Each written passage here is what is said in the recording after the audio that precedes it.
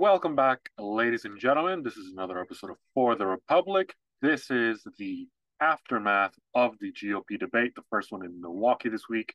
It's going to be another solo episode. Karen Deep's not here. He's back from the Blackface Festival, but he's probably just listening to Andrew Tate and doing what he does. I don't even know what to say. I mean, he's probably frolicking around with the autistic kids he likes to be around. So let's get right into it. I'd have to say, this debate, it's been a while now. We've been hearing it. It's been hyped up. A lot of camps, especially the DeSantis camp, Christie, Burgum, all the candidates except for Trump have been hyping it up as it's that big moment where it's gonna. I guess in their view, it was really going to help them out. They're going to have that moment. Chris Christie's looking for that Marco Rubio moment on whatever candidate he can get his hands on. I guess it was either going to be Vivek or DeSantis. And Nikki Haley again reappeared. I forgot she was even running at this point. And then Tim Scott again. Um, I guess when you watch that debate, and then we're going to talk about a little bit about the Tucker and Trump interview because that was also. Um, I have a lot of takeaways. I do. Maybe I might surprise you guys with what I'm about to say about that one, but I think especially looking at this, my first takeaway is the GOP after Trump has no suitable candidates. And I say that because regardless of anything, I do like the performance of Vivek and others.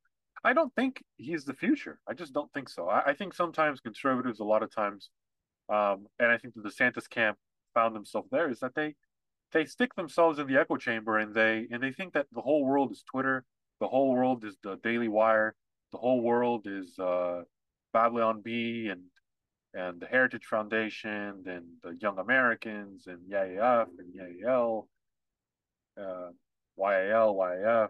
I just think they lose themselves and think that the real world everybody is just like them. I was watching Patrick McDavid, his home team episode the other day, and it's just like it's almost like an elitist tendencies that you believe that your worldview is the common man. It's called lacking self-awareness, obviously. And I've made it a big point that I'm very aware of where I am, and I'm not wealthy at all. But these guys who are wealthy, they don't realize where they are in the world. They don't realize they have more, or that they have. It's not privilege because that's a played out word, but they have advantages. Uh, Adam Sosnick from PDB was talking about how, oh, I save money and I make more money, so go do that. It's like, well, that's the dumbest thing I've heard in a long time. That's easy to say, but there's no substance to it. Make more money. Instead, he could have said what he said later. And it's like, well, learn skills, gain abilities, and go out and practice them. If you're interested in making more money, identify an area that you have suitable skills that you can transfer them to. Maybe you can be a welder, or a truck driver, or get into finance and do stuff like that. Not, oh, just make more money and spend less, and then say, oh, I live in Miami, I Uber everywhere. You can't do that everywhere.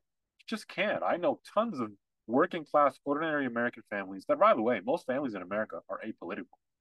That's the other thing. A lot of them find themselves in that rabbit hole of going down into the echo chamber, and they forget that they're nothing. They can't relate. And so always find it hysterical when a candidate says, I'm just like you. I get it. It's like, no, you don't. You just don't. It's very impossible for you. That's why it's a big part of, not a big part, I guess a part of the support Trump has is that it's authentic. Not only is this is the very authentic part of him, but he's a billionaire and he knows it. He's not poor and he knows it.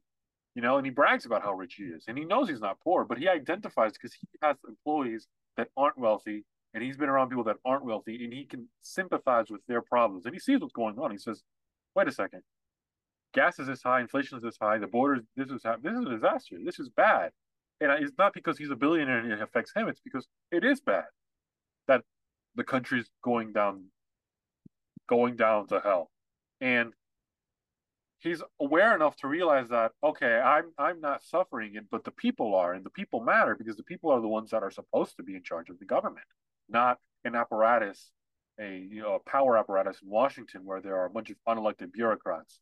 running things for decades, with the presidents of the Democratic Party and some Republicans complicit.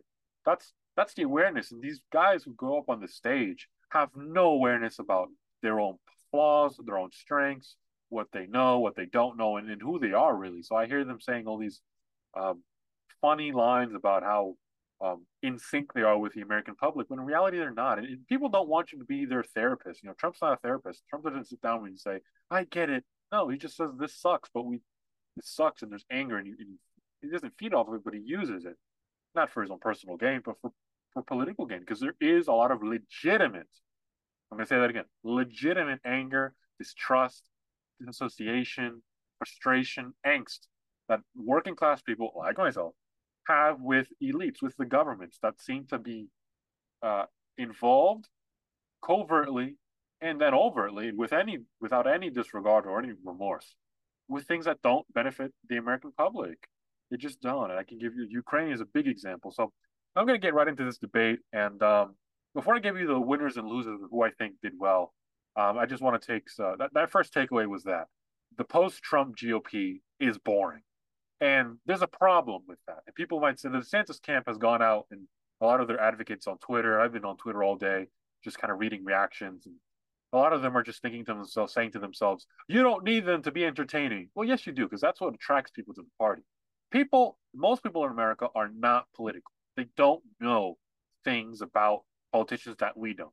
They only know Benghazi when it's on the news, but they don't know about it. They don't know about 9/11 trutherisms, things like that. These political topics. They don't know about the Biden family. They don't know about the paintings. They don't know about the laptops and the sex tapes and the scandals and the. They don't know about all those things. They don't know about the classified the Corvette and the money from the China Center.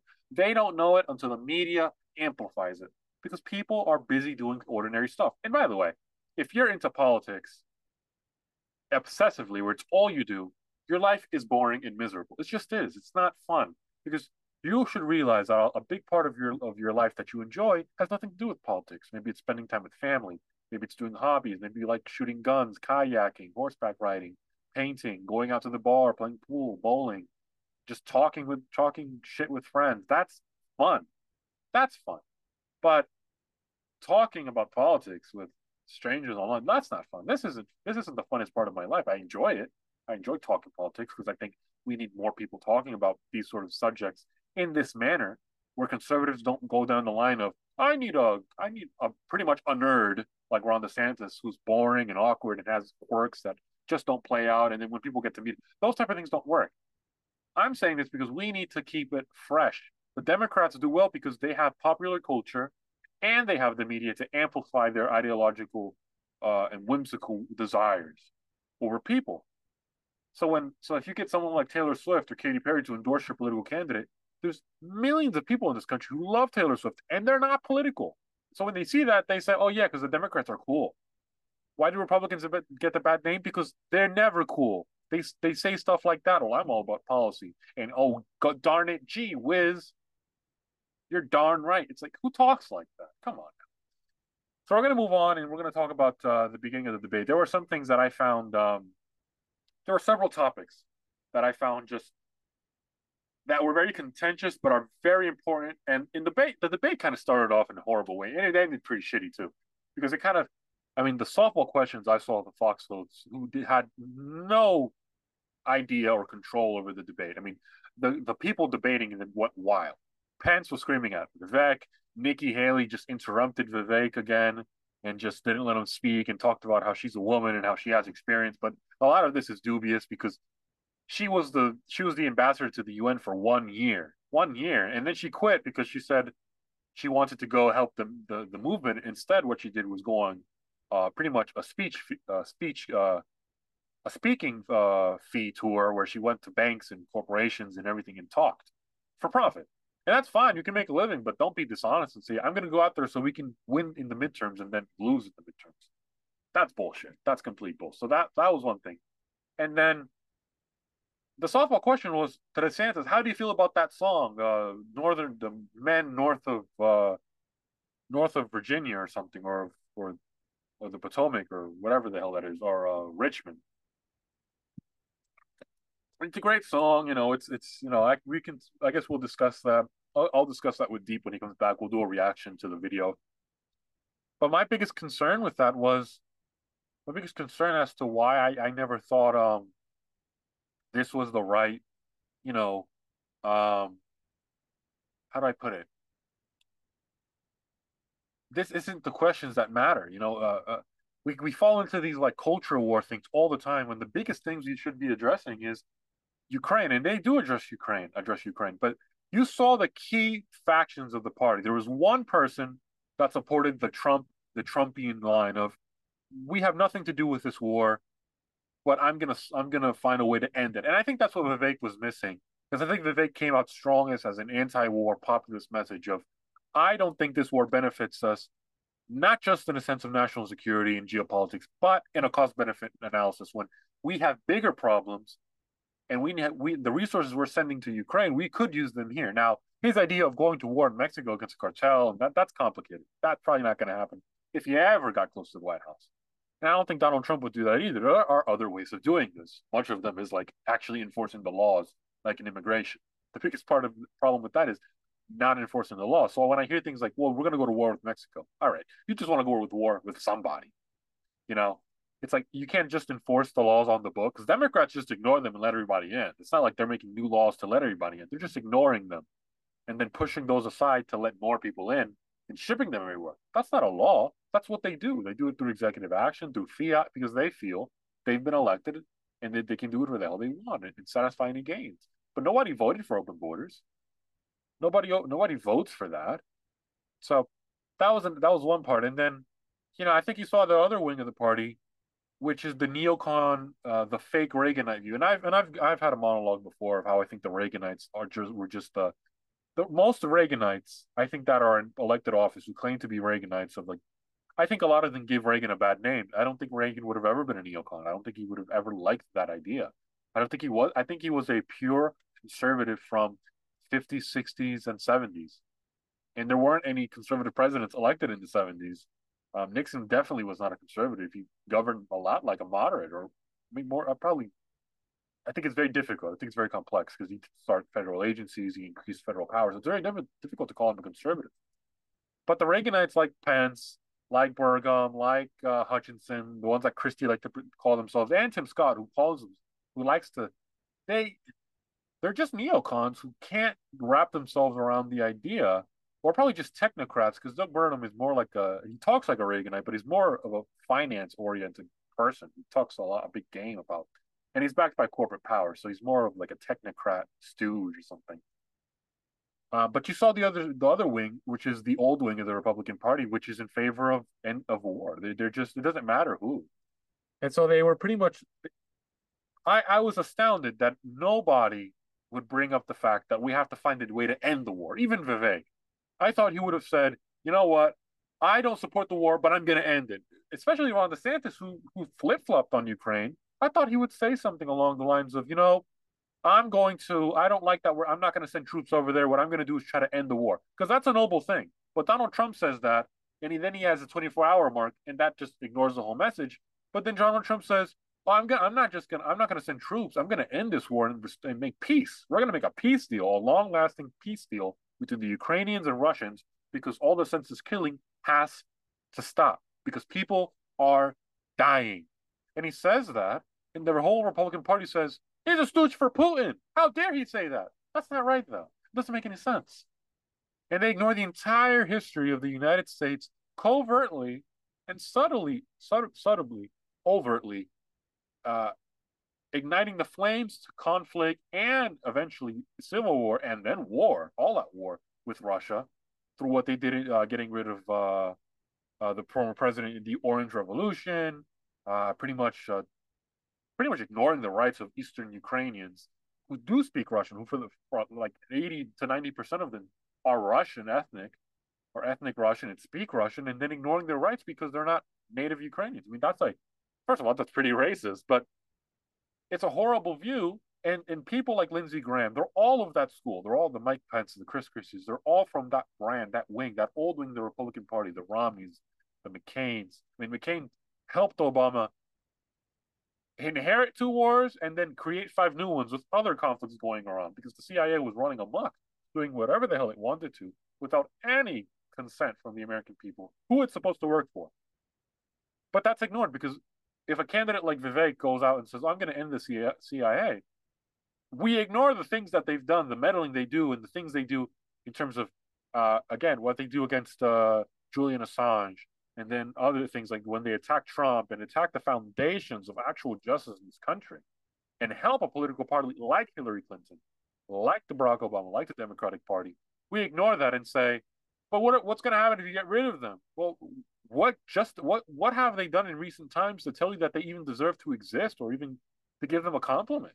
Tell me, convince me that they're doing a good job. Because the reason I'm saying this is not because I don't like them, because they're just intelligence agents, because that's what they think. They like to say, all you guys just hate government people. You guys are all just hickeys like the Waco and Ruby Ridge guys. That's not who we are.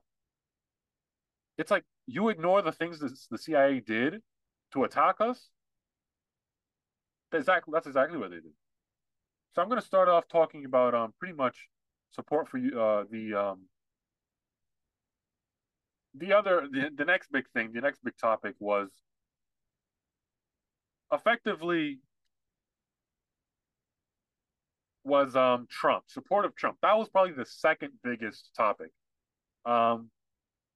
Because I think a lot of people, and I heard Kyle Kulinski today, who I always listen to just because it's asinine his takes. I think he has a personal distaste for Vivek Ramaswamy. I don't know why, but I think he has just a personal vendetta against him. I think he just doesn't like him. And it's a pretty ridiculous thing to say, especially. I mean, he called him a beta. Like, hey, first of all, he's calling someone a beta. That's hilarious. And then the other thing is, I mean, what policy critiques do you have? I know you're a progressive liberal. You got cucked by Bernie Sanders. I get it. You're that wing. You won't ever support him. So his idea of like Democrats aren't going to support any of these people. They're not. Do you think they're going to vote for Chris Christie over Biden? No.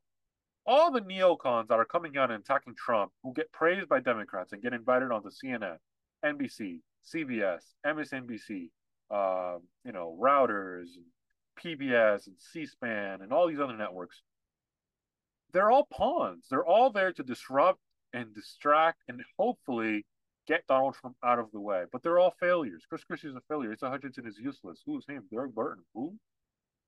Tim Scott. Pointless. Nikki Haley. I forgot she was running. Chris Christie. Oh, seriously. And then it's Mike Pence, again, bleh. And then Ron DeSantis, who's a donor bot. And then Vivek is just not electable, I think, on a national scale yet. I don't think people are ready to buy into something like, because I think most people don't know him. And it's not like people knew Trump. Trump had no political experience. People knew him. People knew he was wealthy. People knew he had money. People saw him, the glamour, the success. He was a household name for decades. People knew him. People liked him. And they heard him before. But to say, but all those people were just distractions. And then, Trump lingered over. That's why at the end of the day, I think Trump won this debate, because I think people got a glimpse of seeing deep down there were no suitable candidates that actually had anything to say. I mean, Ron DeSantis, I just don't think he won it. Well, I'll get into detailed explanations, but I'm going to start off with like exactly what happened with Trump, because there was a little discussion as to like, are you going to support Trump if you're the nominee? So let's take a listen here. He's been indicted in 4 different states on 91 counts. He will be processed tomorrow in Georgia at the Fulton County Jail for charges relating to the 2020 election loss. You all signed a pledge to support the eventual Republican nominee. If former President Trump is convicted in a court of law, would you still support him as your party's choice? Please raise your hand if you would.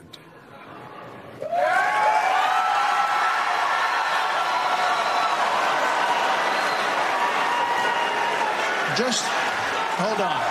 So just to be clear, Governor Christie, you were kind of late to the game there, but you raised your hand? No, I'm doing this. Look, I'm doing this. And I know you didn't. Whoa. No.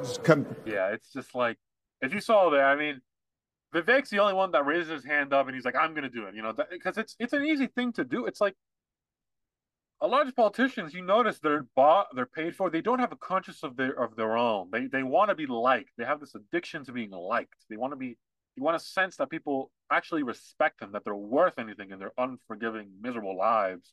That's what they want. And so You saw Vivek. I mean, Vivek's the only one with the conscience. He said, yeah, because he's been authentic about it. He said, and that's why he's going up in the polls because he's authentic, and he's actually grateful that their Trump came along because we all remember the GOP before Trump even announced.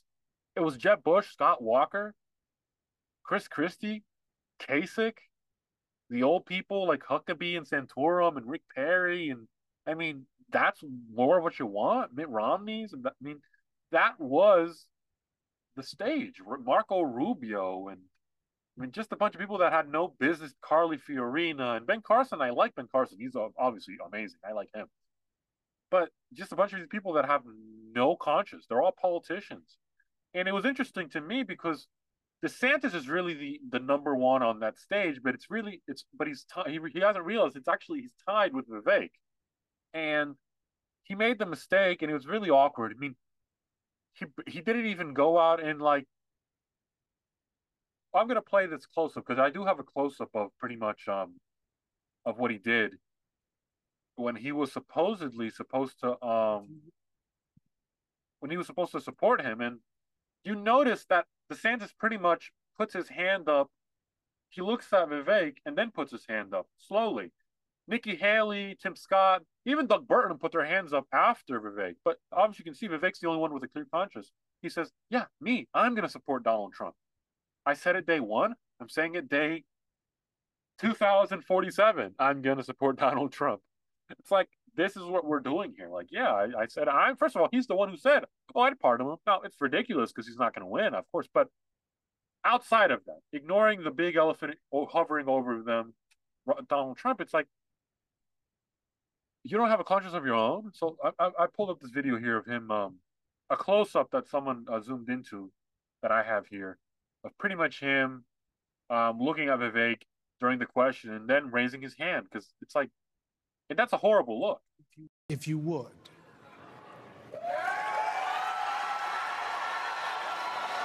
It's such a horrible look. It just makes you seem as if you have no conscience of your own, that you can't decide for your own self whether or not you support Donald Trump.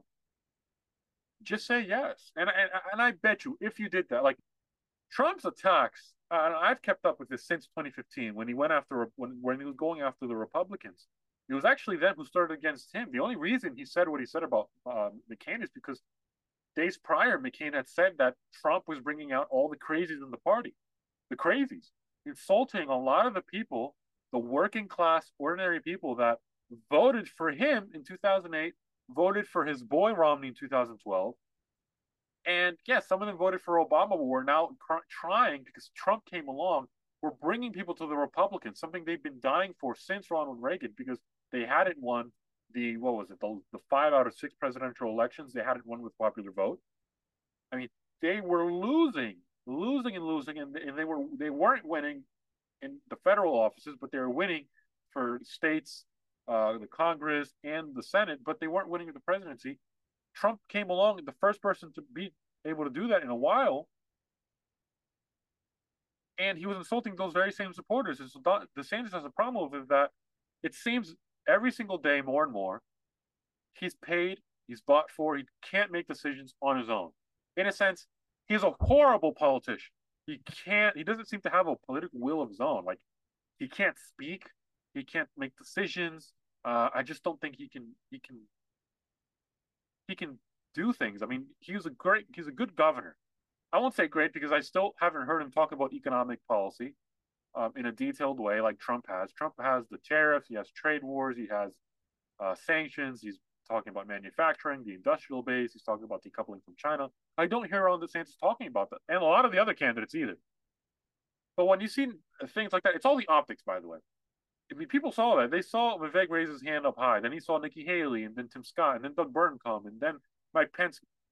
Ron DeSantis had to look at Vivek and then raise his hand. Or if he was looking, he might say, I wasn't looking at Vivek. He's going to say, I was looking at Nikki or Tim or Doug.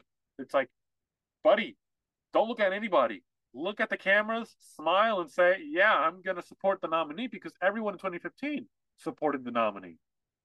I mean, I'm going to go back, and I can have here the video back in the debates in 2015 when effectively Donald Trump said, I'm not going to support the nominee if it's not me. And Trump was like, yeah, me. I'm not going to support the nominee. So I have that video here. It's not Ingrid Equality. It's from 2015. But here's the video. Raise your hand now if you won't make that pledge tonight. Mr. Trump. So,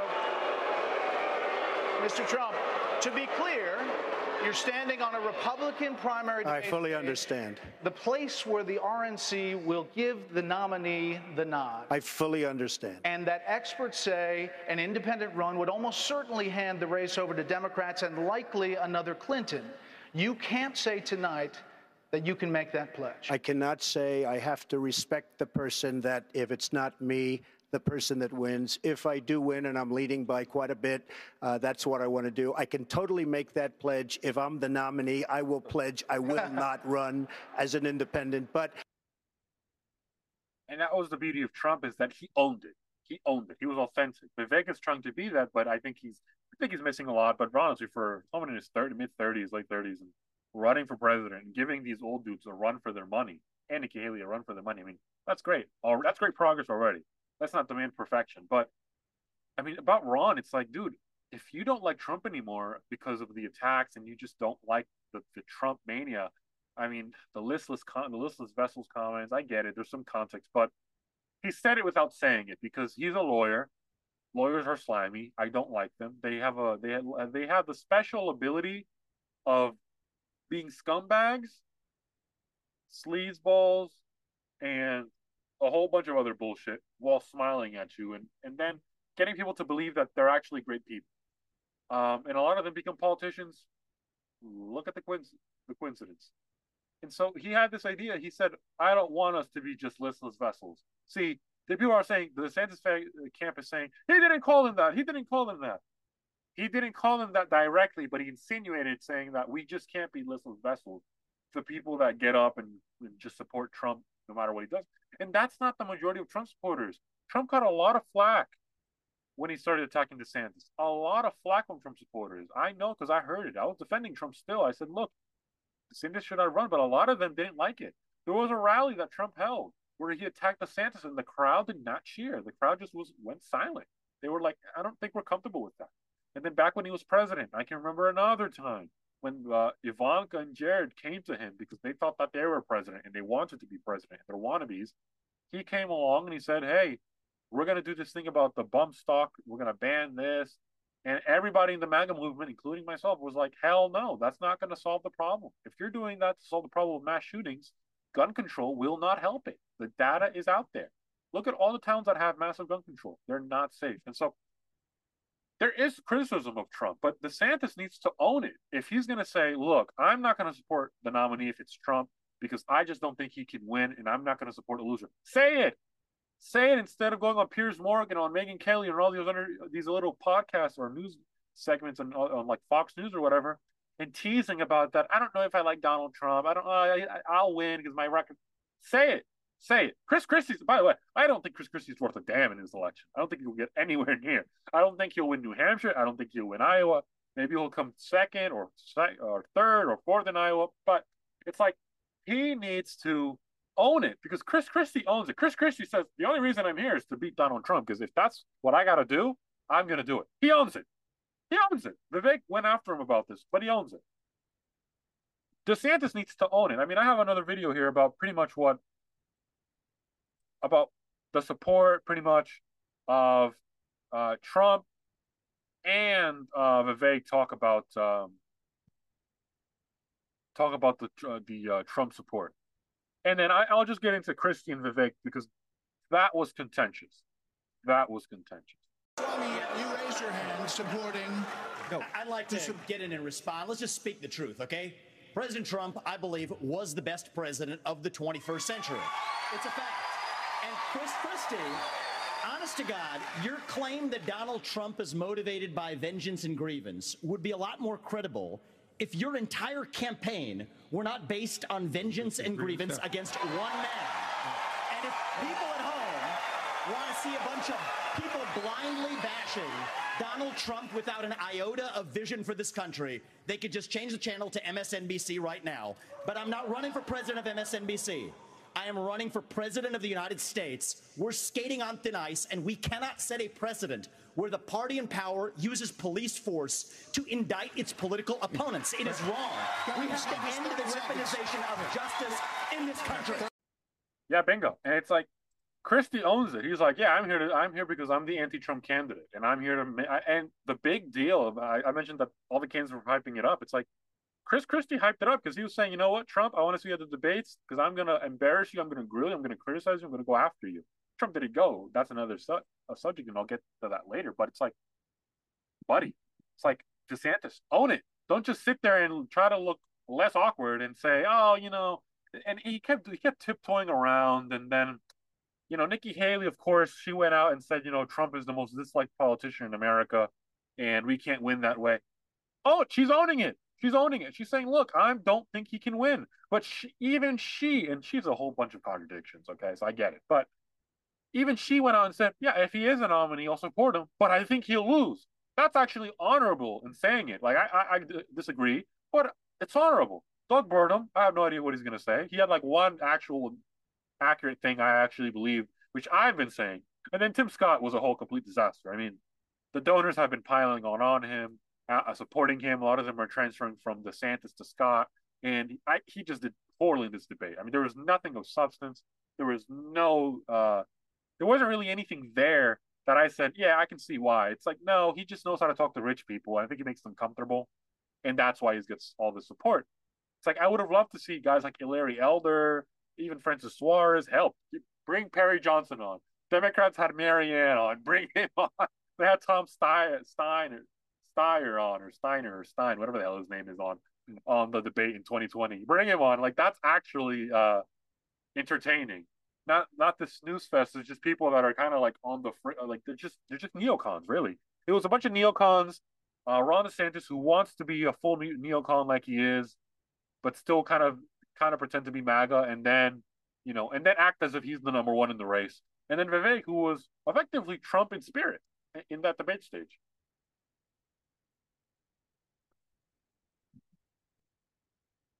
We're gonna move on to the next subject of the debate. I'm gonna talk a little bit about Ukraine, because that was the second most contentious point about it. And once again, there's that thing about pretty much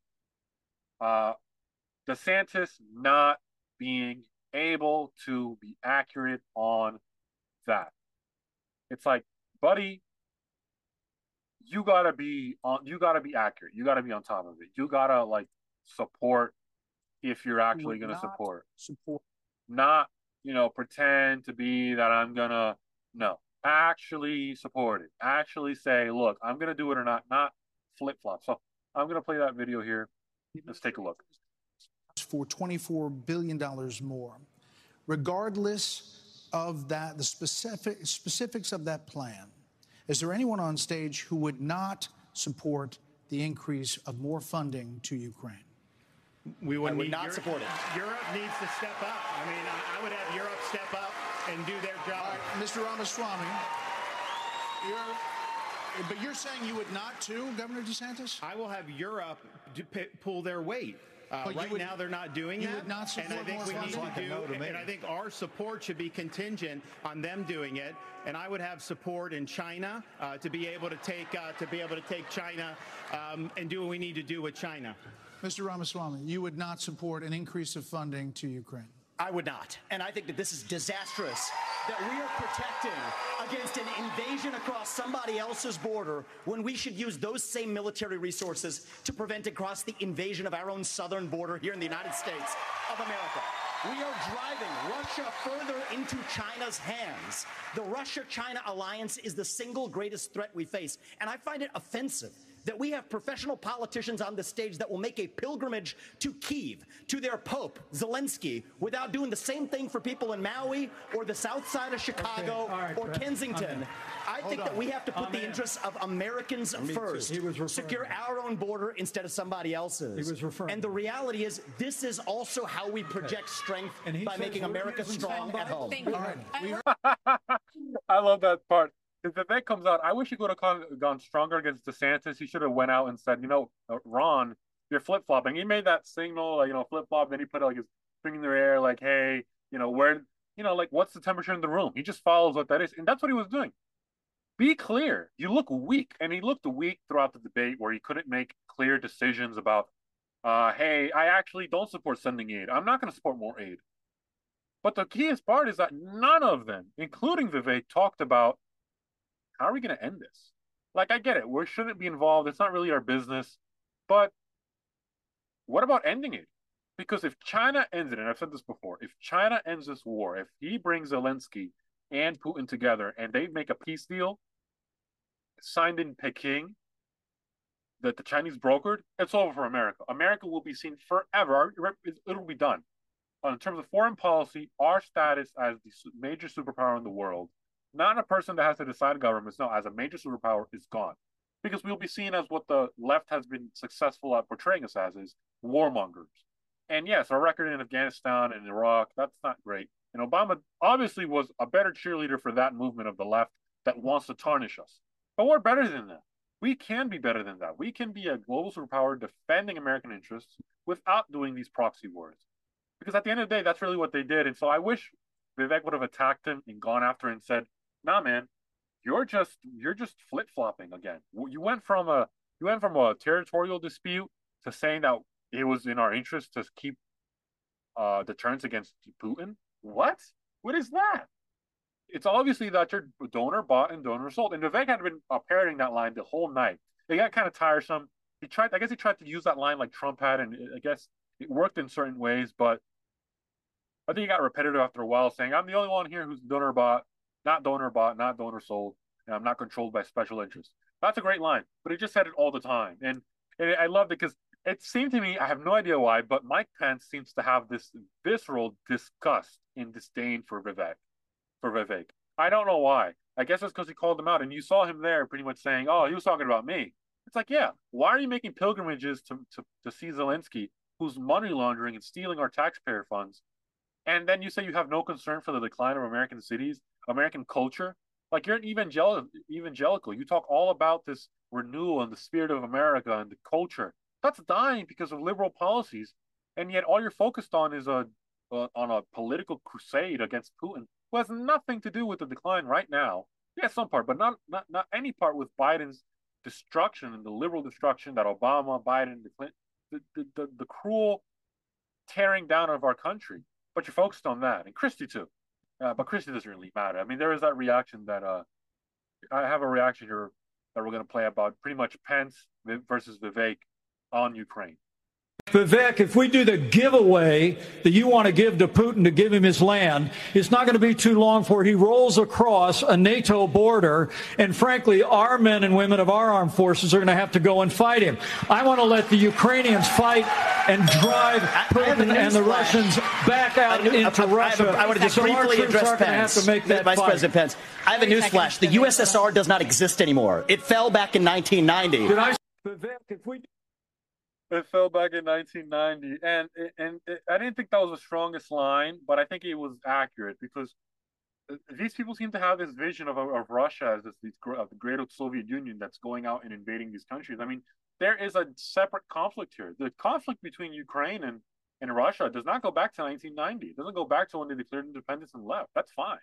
It goes back to the Americans, essentially the Democrats, the Democratic elite in the deep state, using intelligence communities, going into Ukraine and stirring up conflict because we want to go against Putin for no reason. And by the way, Obama's the one who said not only a reset with Putin, but told Romney in the debate in 2012 that, oh, Russia's not our concern. This isn't 1989, mocking him. But they were over here instigating a proxy war against the Russians, against Putin, by essentially not allowing a democratically elected Ukrainian president who was, and yes, there was corruption, and yes, there was, shady things going on, but not electorally. Viktor Yushchenko was democratically elected president of Ukraine because he wanted to make peace with Russia. He did not want conflict with Russia. He was he wasn't pro-Putin, he was pro, let's have good relations with Russia. You should be doing that. If Mexico elected a president Isn't this ironic? Elected a president that said, you know what? I hate America and I'm going to be pro China and pro Russia because they hate America too. We would be pissed, wouldn't we? And then when China and Russia sends their operatives in, wouldn't they be pissed off too? Now, what if Mexico elected a leader that said, I'm going to be so pro America because I think we should have a great relationship. And then Russia and China go in and send their operatives and then cause a civil war, a coup, oust that president.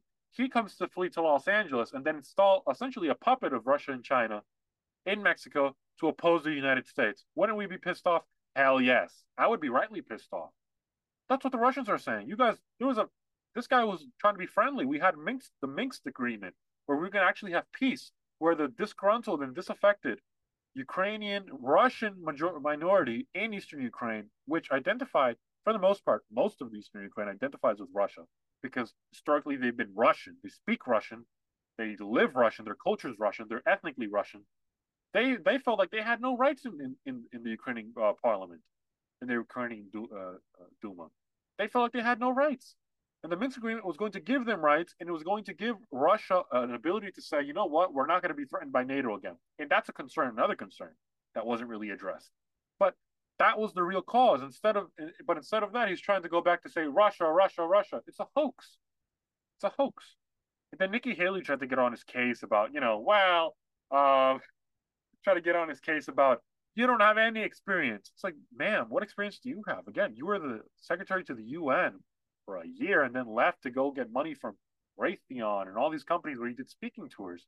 And now you're running for president, but there's nothing like to be done. What's going on here? Like, what do you really think? Like, come on now, Nikki. Let's not be funny. And then she says, it shows that you don't have foreign policy experience. Well, what do you have? And what experience does Mike Pence have about foreign policy when the biggest foreign policy was done by Donald Trump's Twitter account? Mike Pompeo was just going over to play good cop, bad cop. And he was the bad cop. Like, come on now, seriously. And so Mike Pence is trying to take credit for the Trump administration, yet denouncing Trump as much as he can. I hate that hypocrisy there. And that's the big problem from that debate. It's that, one, Trump was effectively missing, and we saw the post-Trump GOP as a disaster. It's a bunch of neocons taking over again because the people we thought were on our side are actually not on our side. People we thought like Ron DeSantis will just take the money from the donors and wants to make himself like the next Barack Obama, a young private president. Vivek isn't electable on a national stage. I just don't think he ever will. He doesn't hold any political office. I think people aren't really looking for that outsider that's a really, really, really outsider where nobody knows him because nobody knows him. He's one of the most Googled names today and probably will for the rest of the week because now people got to hear about him. But he's not electable in 2024. Maybe 2028, maybe 2032, but I don't think so for 2024. And then the rest of them, Christie, Ada Hutchinson, as Trump calls him, like, come on, let's say Doug Burnham. Now, I will mention the last topic was the abortion. That was the last interesting one. The abortion. Now, DeSantis has a tough time defending his Florida abortion bill because he was not gung-ho about it. Gung-ho. Sounds like the guy who invented COVID. He wasn't gung-ho about his support about the abortion bill in Florida. So he kind of tiptoes along the like, what I did in Florida, I'm going to do for the country. Yeah, but you're not like, yeah, is that the point? Are you going to do a nationwide ban? And then you saw like the two visions. This was mainly like literally Pence versus Nikki Haley, where they pretty much went out and said, there's two views. Like Trump got us the end of Roe v. Wade with what he did by electing all those justices and all those judges who passed on this off to the Supreme Court and gave us the chance. And then now all of a sudden, for 50 years, we've been saying we want states to decide. The pro-life movement and Mike Pence, the evangelicals, are saying we want to go back farther and say we want the government to handle it again. But we were just saying we didn't want the federal government to handle it for 50 years.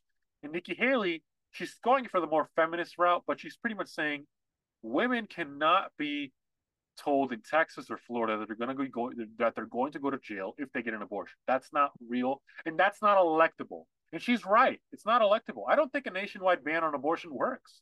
I think if you really believe in states' rights and if you want to actually have any credibility left, like Republicans are lacking nowadays, you did tell us that you were fighting to end Roe v. Wade because not only was it judicial malpractice, the fact that it was upheld, but then you're saying we want states' rights we want the states to be able to handle that. leaving this as is and letting the states, each state, make their abortion laws is the right thing. And that's the biggest thing we've been seeing in states that are losing these referendums on abortion, is that they don't have the right people out there discussing it. Because one time they hear, yeah, states' rights, your state's going to decide, and then they hear, oh, it doesn't matter because we're going to do a national ban again. But that's literally what Roe v. Wade was in the inverse. So you can't be a hypocrite and say, I don't like Roe v. Wade because it was an abuse of federal power, but I like this because it agrees with me. You can't do that. That's hypocritical. But Doug Burnham said something pretty clearly, and that's really probably the only reason I give him real points. I'm going to play that for you guys here. We need to get back to freedom and liberty for the people in this country.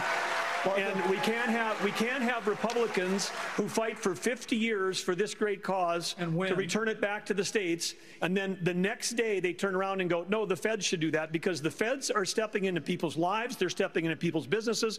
And he's exactly right. It's like, you can't say that for 50 years and Mike Pence says, and we won. You're missing the point. You won because Donald Trump was there. That's what I hate about the ungratefulness. It's like, yeah, you can support, I get it. You don't want to be blindly supporting him, but this ungratefulness is saying, why didn't he do more? It's like, look at all the things he did and look at all the constraints. Any Republican that was outside of Donald Trump that would be elected in 2016 was a rhino, was a neocon. That's point blank. There's no other way around it. That's what it was. We're lucky he came along and ended that trail, that consecutive re-election and reappointment of neocons to the nomination. Like, seriously. And so he gave us all these three judges, Gorsuch, Kavanaugh, and Barrett, with Alito and Thomas and Roberts. They got rid of Roe v. Wade, and then all of a sudden you're saying, oh yeah, no, now we're going to do an abortion ban. But that wasn't the plan.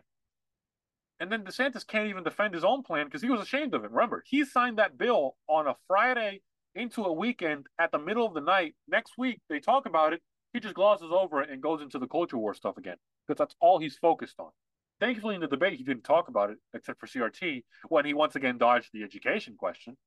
But that was another problem, the abortion thing. And I think Nikki Haley won it on that point, pretty much saying, like, you can't say, like, we're going to do this because we were for states' rights, and then turn around and say, you know what, now that we won, we're going to ban it with the federal government.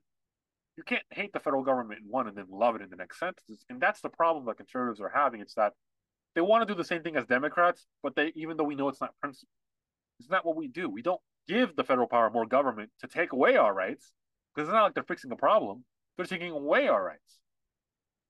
And then turn around and say, yeah, we're going to do exactly that because we agree with it this time. But that's hypocritical. That's what the liberals do. And we can't be like that. And so I'm going to just finish this off and pretty much, before we move into the Trump and Tucker stuff, just the winners and losers. I really think that the biggest winner was Trump. I mean, didn't you miss him? Didn't you miss Trump? I miss Trump because it's not captivating. There isn't, and it's not because I want to show respectable, but debates are kind of like that. Everybody wants to see that one candidate take one down, but there wasn't that energy. That energy wasn't there. Trump came into 2015, 2016, and 2020 with that energy, and you feel that energy coming back more and more as we get in here.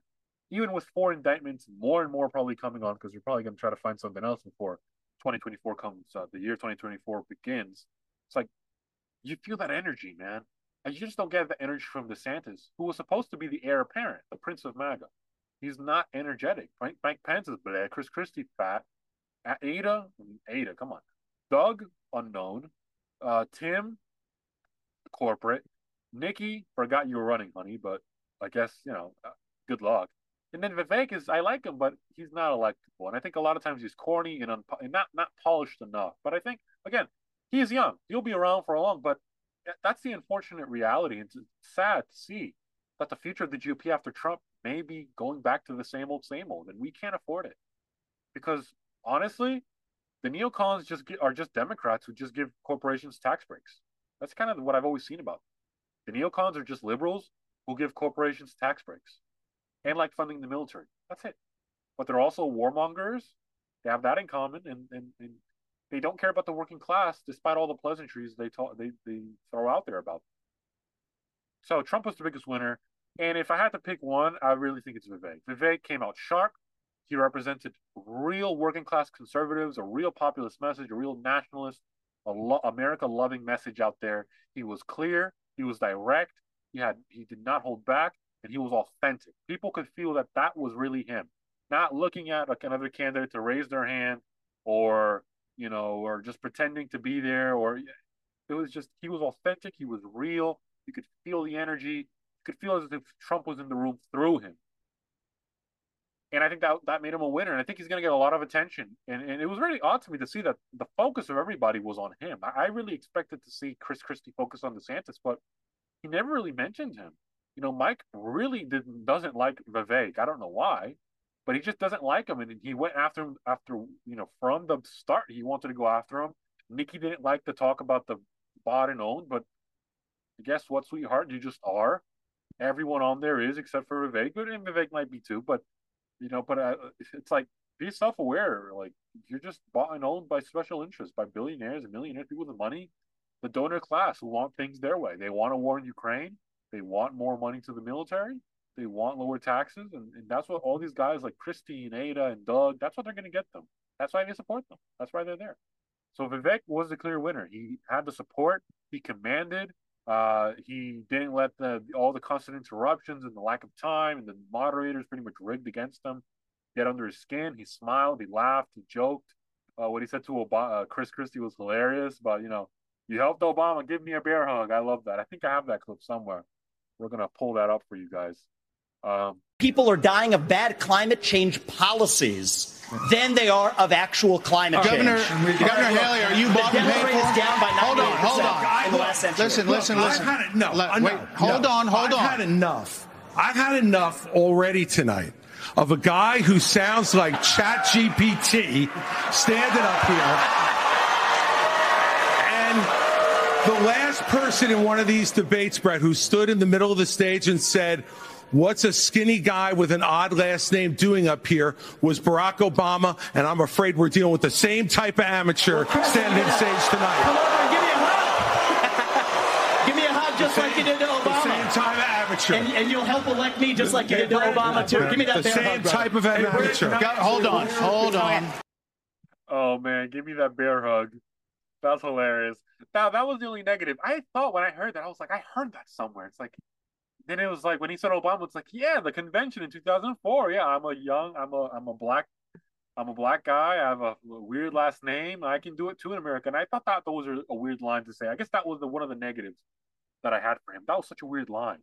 It's like, why would you really say that? The Republicans cannot be tribal. That was, remember, Obama, he started the tribalism in this country, or hyper accelerated it, where he started talking about race. Race was essential to his campaign. He was all about how he was a black kid with a weird last name who was going to do it. That was essential. Race, demography. And demography is destiny, as they used to say.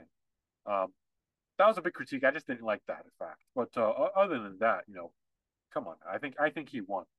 The losers, I think DeSantis came off as weak. I think Tim Scott did horribly in the debate. I think he had no big moment. I don't think he wanted to be aggressive. There was just passivity. He just stood there. Ada is irrelevant, so it's like you can't really lose when you had nothing. It's like, did you even play the game? Come on now. And then Chris Christie, I think Chris Christie was looking for that Marco Rubio moment, but those come naturally. But Chris Christie, his ability is that he can wind up and then be a wrecking ball. He can just get up there and then it's like he can. I mean, if he lands on somebody, that's definitely a nuke. But it's like he was waiting for that moment, but Vivek doesn't let him because he interrupts. So the biggest strategy is interrupt. I thought Chris Christie was going to go after DeSantis. I was wrong. I thought Mike was probably going to go after DeSantis. DeSantis agreeing with Mike on January 6th or saying, not giving a clear answer. Another sign that he was weak. Just stuff like that. The Ukraine flip-flop, and then the Trump inability to endorse, and then the Ukraine saying, Garrett needs to give more. Answer the question, yes or no to the more aid on the part of the U.S. Like, come on, it's a clear-cut question. But he can't say it because he's donor sold. It's like Colonel McGregor said that the other day, or Colonel McDouglas said that the other day. Douglas McGregor, he said it with PDB. He said, DeSantis, when he flip-flopped, that told me he's donor bought, donor controlled, like he's whatever his special interests and donors give him or tell him to say, that's what he supports.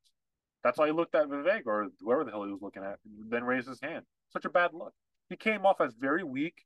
I guess the DeSantis camp is going to say he was polished. I just don't think so. I just don't think so. I think when you show an inability to actually command the room and get into the fray and not be afraid of the conflict, and then also be clear and authentic or seem authentic about your positions. I think if you can't do that, you can't win a presidential election because once you're in a debate with a Democrat, especially Joe Biden, you'll be prepared. He's going to try to pull up those things. It's like you flip flop on Ukraine. He's going to mention that. You're not. You could even defend your abortion ban. He's going to mention that. You got to be prepared and aware. You just got it. So I guess that's it for the debate. I think probably the main winner is Vivek. Losers is really DeSantis, Mike Pence, and Tim Scott. I think Nikki Haley's a stalemate. I don't think she lost the debate. I think she did well in her parts, very few of them. But I think when she got there, she wasn't afraid. She went right back at Vivek. Her abortion, she wasn't afraid of being called, you're not pro-life enough. It's like, no, I'm just actually, being authentic about what we said. We said states' rights, not states' rights until we win. You know what I mean? Like that's what I believe was authentic. I'm going to move on to the Trump and Tucker interview. I'm going to play some videos. I'm not going to really discuss a lot. Just my thoughts on it. Overview was pretty pumped. I mean, us as of now, like it has over 200 million views, which is huge, more than the Fox interview. So I think he did his part there. I just felt like this could have been better. There could have been more substance. I feel like Trump could have gone harder on some of the questions Tucker asked him, but I still think he gave some insightful things. Pretty amusing as always, funny. He's the same old Trump, but I think he could have done more. Hopefully, we get another Tucker interview in a couple months with. I think Trump. I think Tucker. I hope he enjoys them. I don't know if he does, but I hope he does. I don't know if he does, but I hope he does. Because I think we all enjoy them. I think we all enjoy, especially when it's Fox News and all these neocons getting wrecked on. I enjoyed it, but I thought it could be way better. I thought there were some things. Maybe if he talked about trade a little bit, maybe if he really talked more about Ukraine and the deep state and like policy, anti-war. I wish if he talked more about that stuff like that, where he really excels record-wise and rhetorically. I think that would have been better. But there were some points that I thought that were great. I think the most interesting one is obviously about the Civil War. That question, and I think that's where I'm going to start. Do you think we're moving towards civil war? There's tremendous passion and there's tremendous love. January 6th was a very interesting day because they don't report it properly. I believe it was the largest crowd I've ever spoken before. And some of the crowds I've spoken before. And like July 4th on the mall, I think they had 1 million people there. But I think that the biggest crowd I've ever spoken before was on January 6th. And people that were in that crowd, a very, very small group of people, and we said patriotically and peacefully and patriotically, right? Nobody ever says that. Go peacefully and patriotically. But people that were in that crowd that day, very small group of people went down there, and then there are a lot of scenarios that we can talk about. But people in that crowd said it was the most beautiful day they've ever experienced. There was love in that crowd. There was love and unity. I have never seen such spirit and such passion and such love. And I've also never seen simultaneously and from the same people such hatred of what they've done to our country. So do you think it's possible that there's open conflict? We seem to be moving towards something. I don't know because I don't know what it, I can say this. There's a level of passion that I've never seen. There's a level of hatred that I've never seen, and that's probably a bad combination. And that was a pretty interesting question that Tucker, I didn't like that it was at the end, but I guess if there's going to be any moment, I guess it's that one, I guess I'm pulling up another video because there's more things I want to talk about pretty much. Really about like, there were some really funny moments. They talked about Mike Wallace and then they talked about, Biden and stuff like that. That was hysterical to me. But I just found it interesting. I would say this, the neocons who pretend to be Reaganites, a lot of them, what they do is that they have this cheery view that the America's great, it's fine, it'll be fine. This is just a speed bump, but people don't feel that way. They feel distraught. There was a poll that said, people feel it was like 75-25, like 75%. Don't fact check me, but it was around this area. Like they just felt that the country wasn't on track, and a lot of people feel that way. They're burning up their savings. They don't know what they're gonna do. I mean, the monthly car payment, like in New Jersey, New York, it's like $800 minimum. And then for the average price of a home is in the 400s. And then like average mortgage is like 2,400 a month. It's like, and then rents are like almost that. So it's like people don't know what to do. And if you don't have savings, how are you going to buy a home? You're stuck at renting for high prices. And that's not even yours. It's not as big as a house either. So I think people are just stuck. They feel stuck. They feel like there's no hope. They feel like there's nothing. Like things are just going on the wrong track, and there's no politician around or anyone around who's going to step up, run, and change it fundamentally so things get back on track as they were. And I think we're so far removed from the Trump presidency at this point that it's all like a distant dream, like a long time ago. Once upon a time, things were great, and then COVID just radically transformed people. I feel it every single day. I think COVID radically changed the way people talk to each other. I think a big part of why January 6th inflated itself and why civil war is more likely now is because of that. The reason I agree with Trump as to like why it's very difficult to predict those type of things is it's mainly like where would it be? Where would it start out? Is this going to be Waco and Ruby Ridge again? Are we back in the '90s in this crazy wacky time? Because how it's going to be treated. A militia forming out of the north of Richmond in the Potomac, that's not going to happen. And then an attack on Fort Sumter, I don't think that's going to happen. But how would it work out? Would it work out that if Trump is going to jail, that mobs would rise up and attack, police stations or political, mayors' offices and the courts? Would that happen? I don't know. I don't think so. And how would it work? Would people just walk into the White House and start, and then how would soldiers react? I mean, that's a huge conflict. I just don't. It's unprecedented. I'm trying to think right now. I have no idea what to say about it. I have no idea what to say about that because I don't know how that would work, honestly. But it's such an interesting question because the difference that we have from the Reaganites is that Trump understands the angst. He sees the hatred, but he sees the passion. And he says that and uses that to say, look at what they did to this country. Look at what they did to you. Look at how they took your jobs away, how they ruined your community, how they flooded this country with drugs, with wokeness, all that. And he says, we're going to make this country great again. We're going to kick those people out. We're going to fire them. That's passion. It's hatred, which is a terrible combination, but it's hatred for things, for the rot these Democratic and even Republican traitors have done to us. And that's all. That's legitimate. That's justifiable. I think that's real. I think that's fine. I don't have any problem with that type of narrative. But some people just, I don't know. It's just they just don't feel like that's. A lot of the Reaganites feel that that's a fringe type of talk. They still think that shining beacon on the top of a hill, that shining capital on top of a hill. I just don't think people buy that anymore. I love that message. I love Reagan, but these neocons that pretend to be Reaganites who hijacked this movement and screwed us, the working class, for decades alongside the Democrats, they think that they can keep going with it, but they can't. People like Mike Pence and all of them and Doug Burgum, the main two that follow that line of speaking, I just don't think that people resonate with that. And I think that's probably the most.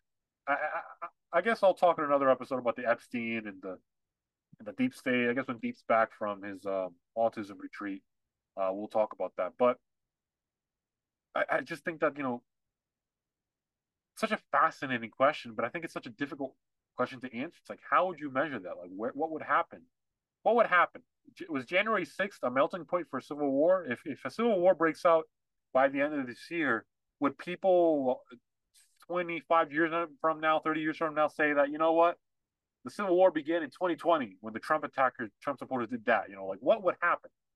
Or would it be 2016? Like what would be the lead up? But it feels like that. It feels like we're in this continuous state of 1850. We're in 1850, 1855, 1859. It feels like we're there, but then it feels like we're not there. Like we have an opportunity to get out of that and get to maybe we can get back to maybe we can have a 1968 election where we elect Richard Nixon in a landslide, or a 1980 election. It feels like we're in that crossroads, or we're in that fork in the road where we can go this way or that way, and we're like close to making that decision. But aside from that, like, it was common. It was funny. I'm gonna start off with the because I talked about Biden, and I'll start with Biden, pretty much about, like, obviously Tucker does not like Chris Wallace, and Trump doesn't like Chris Wallace, but hearing him talk about that, and then like the corruption that goes on, him like going and talking about stuff like that. So let's react to this. Biden and thinks someone else has got to be running the government. Well, somebody else has to be.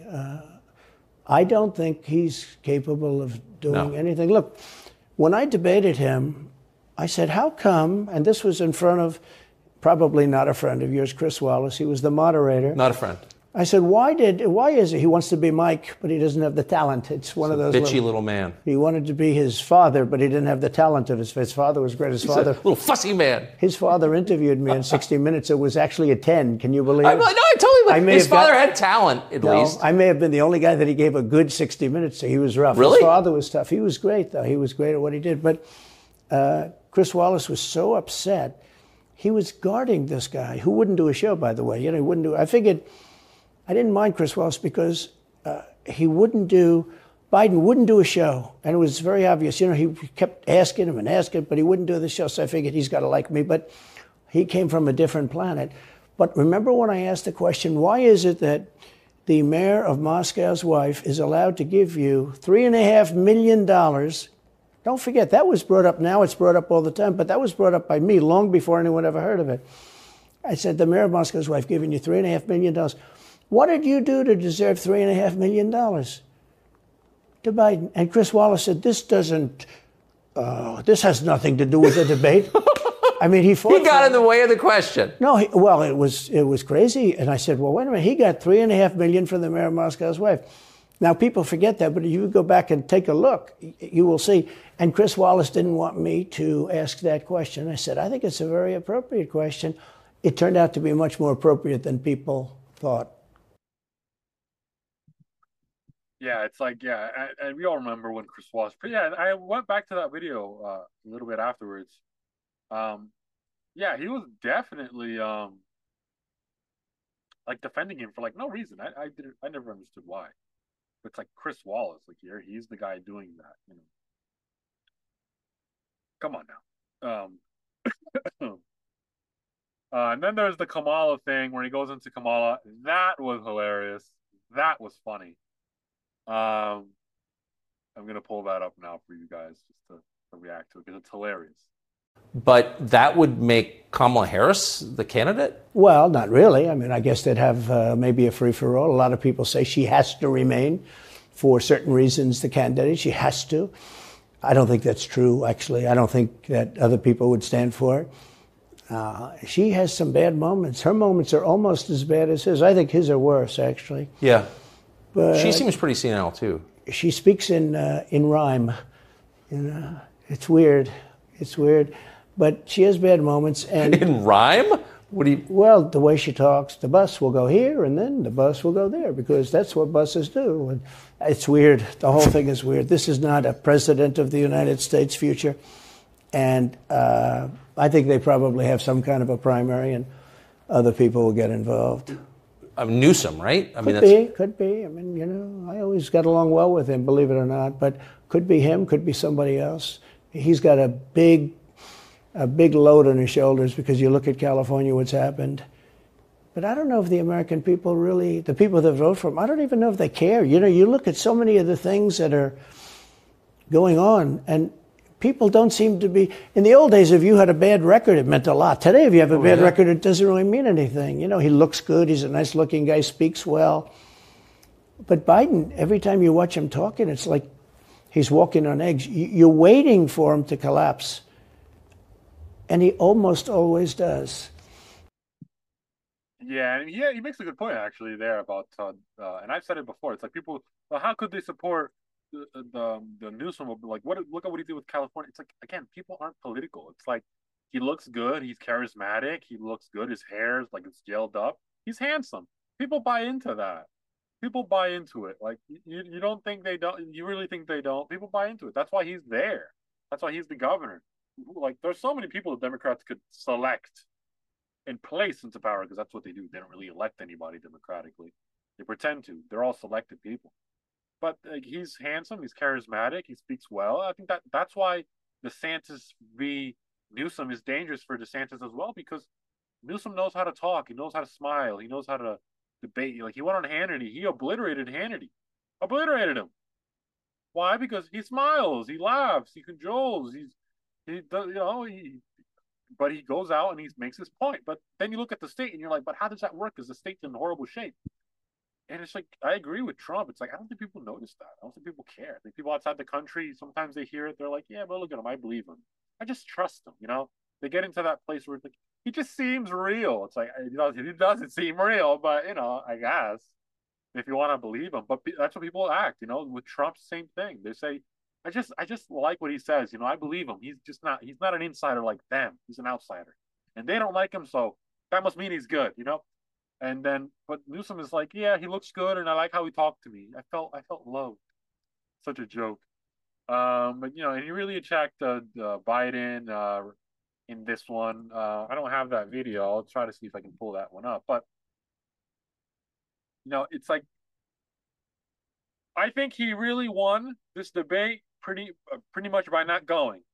It's like he did not get Fox did not get the viewership they wanted. I mean, Fox News is pretty much like declared Vivek is the winner of the debate, even though I think Trump is really a big also winner of the debate because again, it's like if you look at the energy, there's no energy except for Vivek. Vivek was exciting. He was not a politician because of Ukraine and stuff like that. But like Trump won because everyone realizes he's the winner. He's the winner, and he's real. And it's just been hilarious to see pretty much how excuse me how Trump again, despite not being there, steals the show. And I think it's going to be a tough thing for Republicans post-Trump to replace because none of them are there. None of them have that. What's that word? It's that funny word, joie de vivre, that Trump has in what's that in supporting or defending and whatever. It's hilarious. It's hilarious. But I love it. I love it. I love it. So we're gonna wrap up here. I do not have the debate, the reaction to the Biden clip. We'll be posting another episode, I guess, towards the weekend edition with Karen Deep when he's back from his retreat with his Andrew Tate incels. And we'll be discussing other topics lately. I guess things like what's going on in the country, obviously. But in the meantime, like, subscribe, hit that notification button. Go to our Patreon if you want to listen to more of our content. We have some funny, entertaining stuff where we talk. We just talk about the news. We talk about stuff that goes on, culture. We talk shit. We're shit tellers. We troll. We do the stuff. We fuck around. You know what I'm saying? So go to that Patreon. Link is in the description. It's in our bio. To all of our audio listeners, it's in the description. Check us out. I appreciate you guys. This was more of a probably visual episode. There was good audio, but more of a visual episode. But again, like, subscribe, follow us on all of our sites: iTunes, iHeartRadio, Samsung Podcasts, Pandora, wherever you get your shows, wherever you get your podcasts, Spotify. We're there, present, and always for the Republic. See you guys next time. Bye-bye.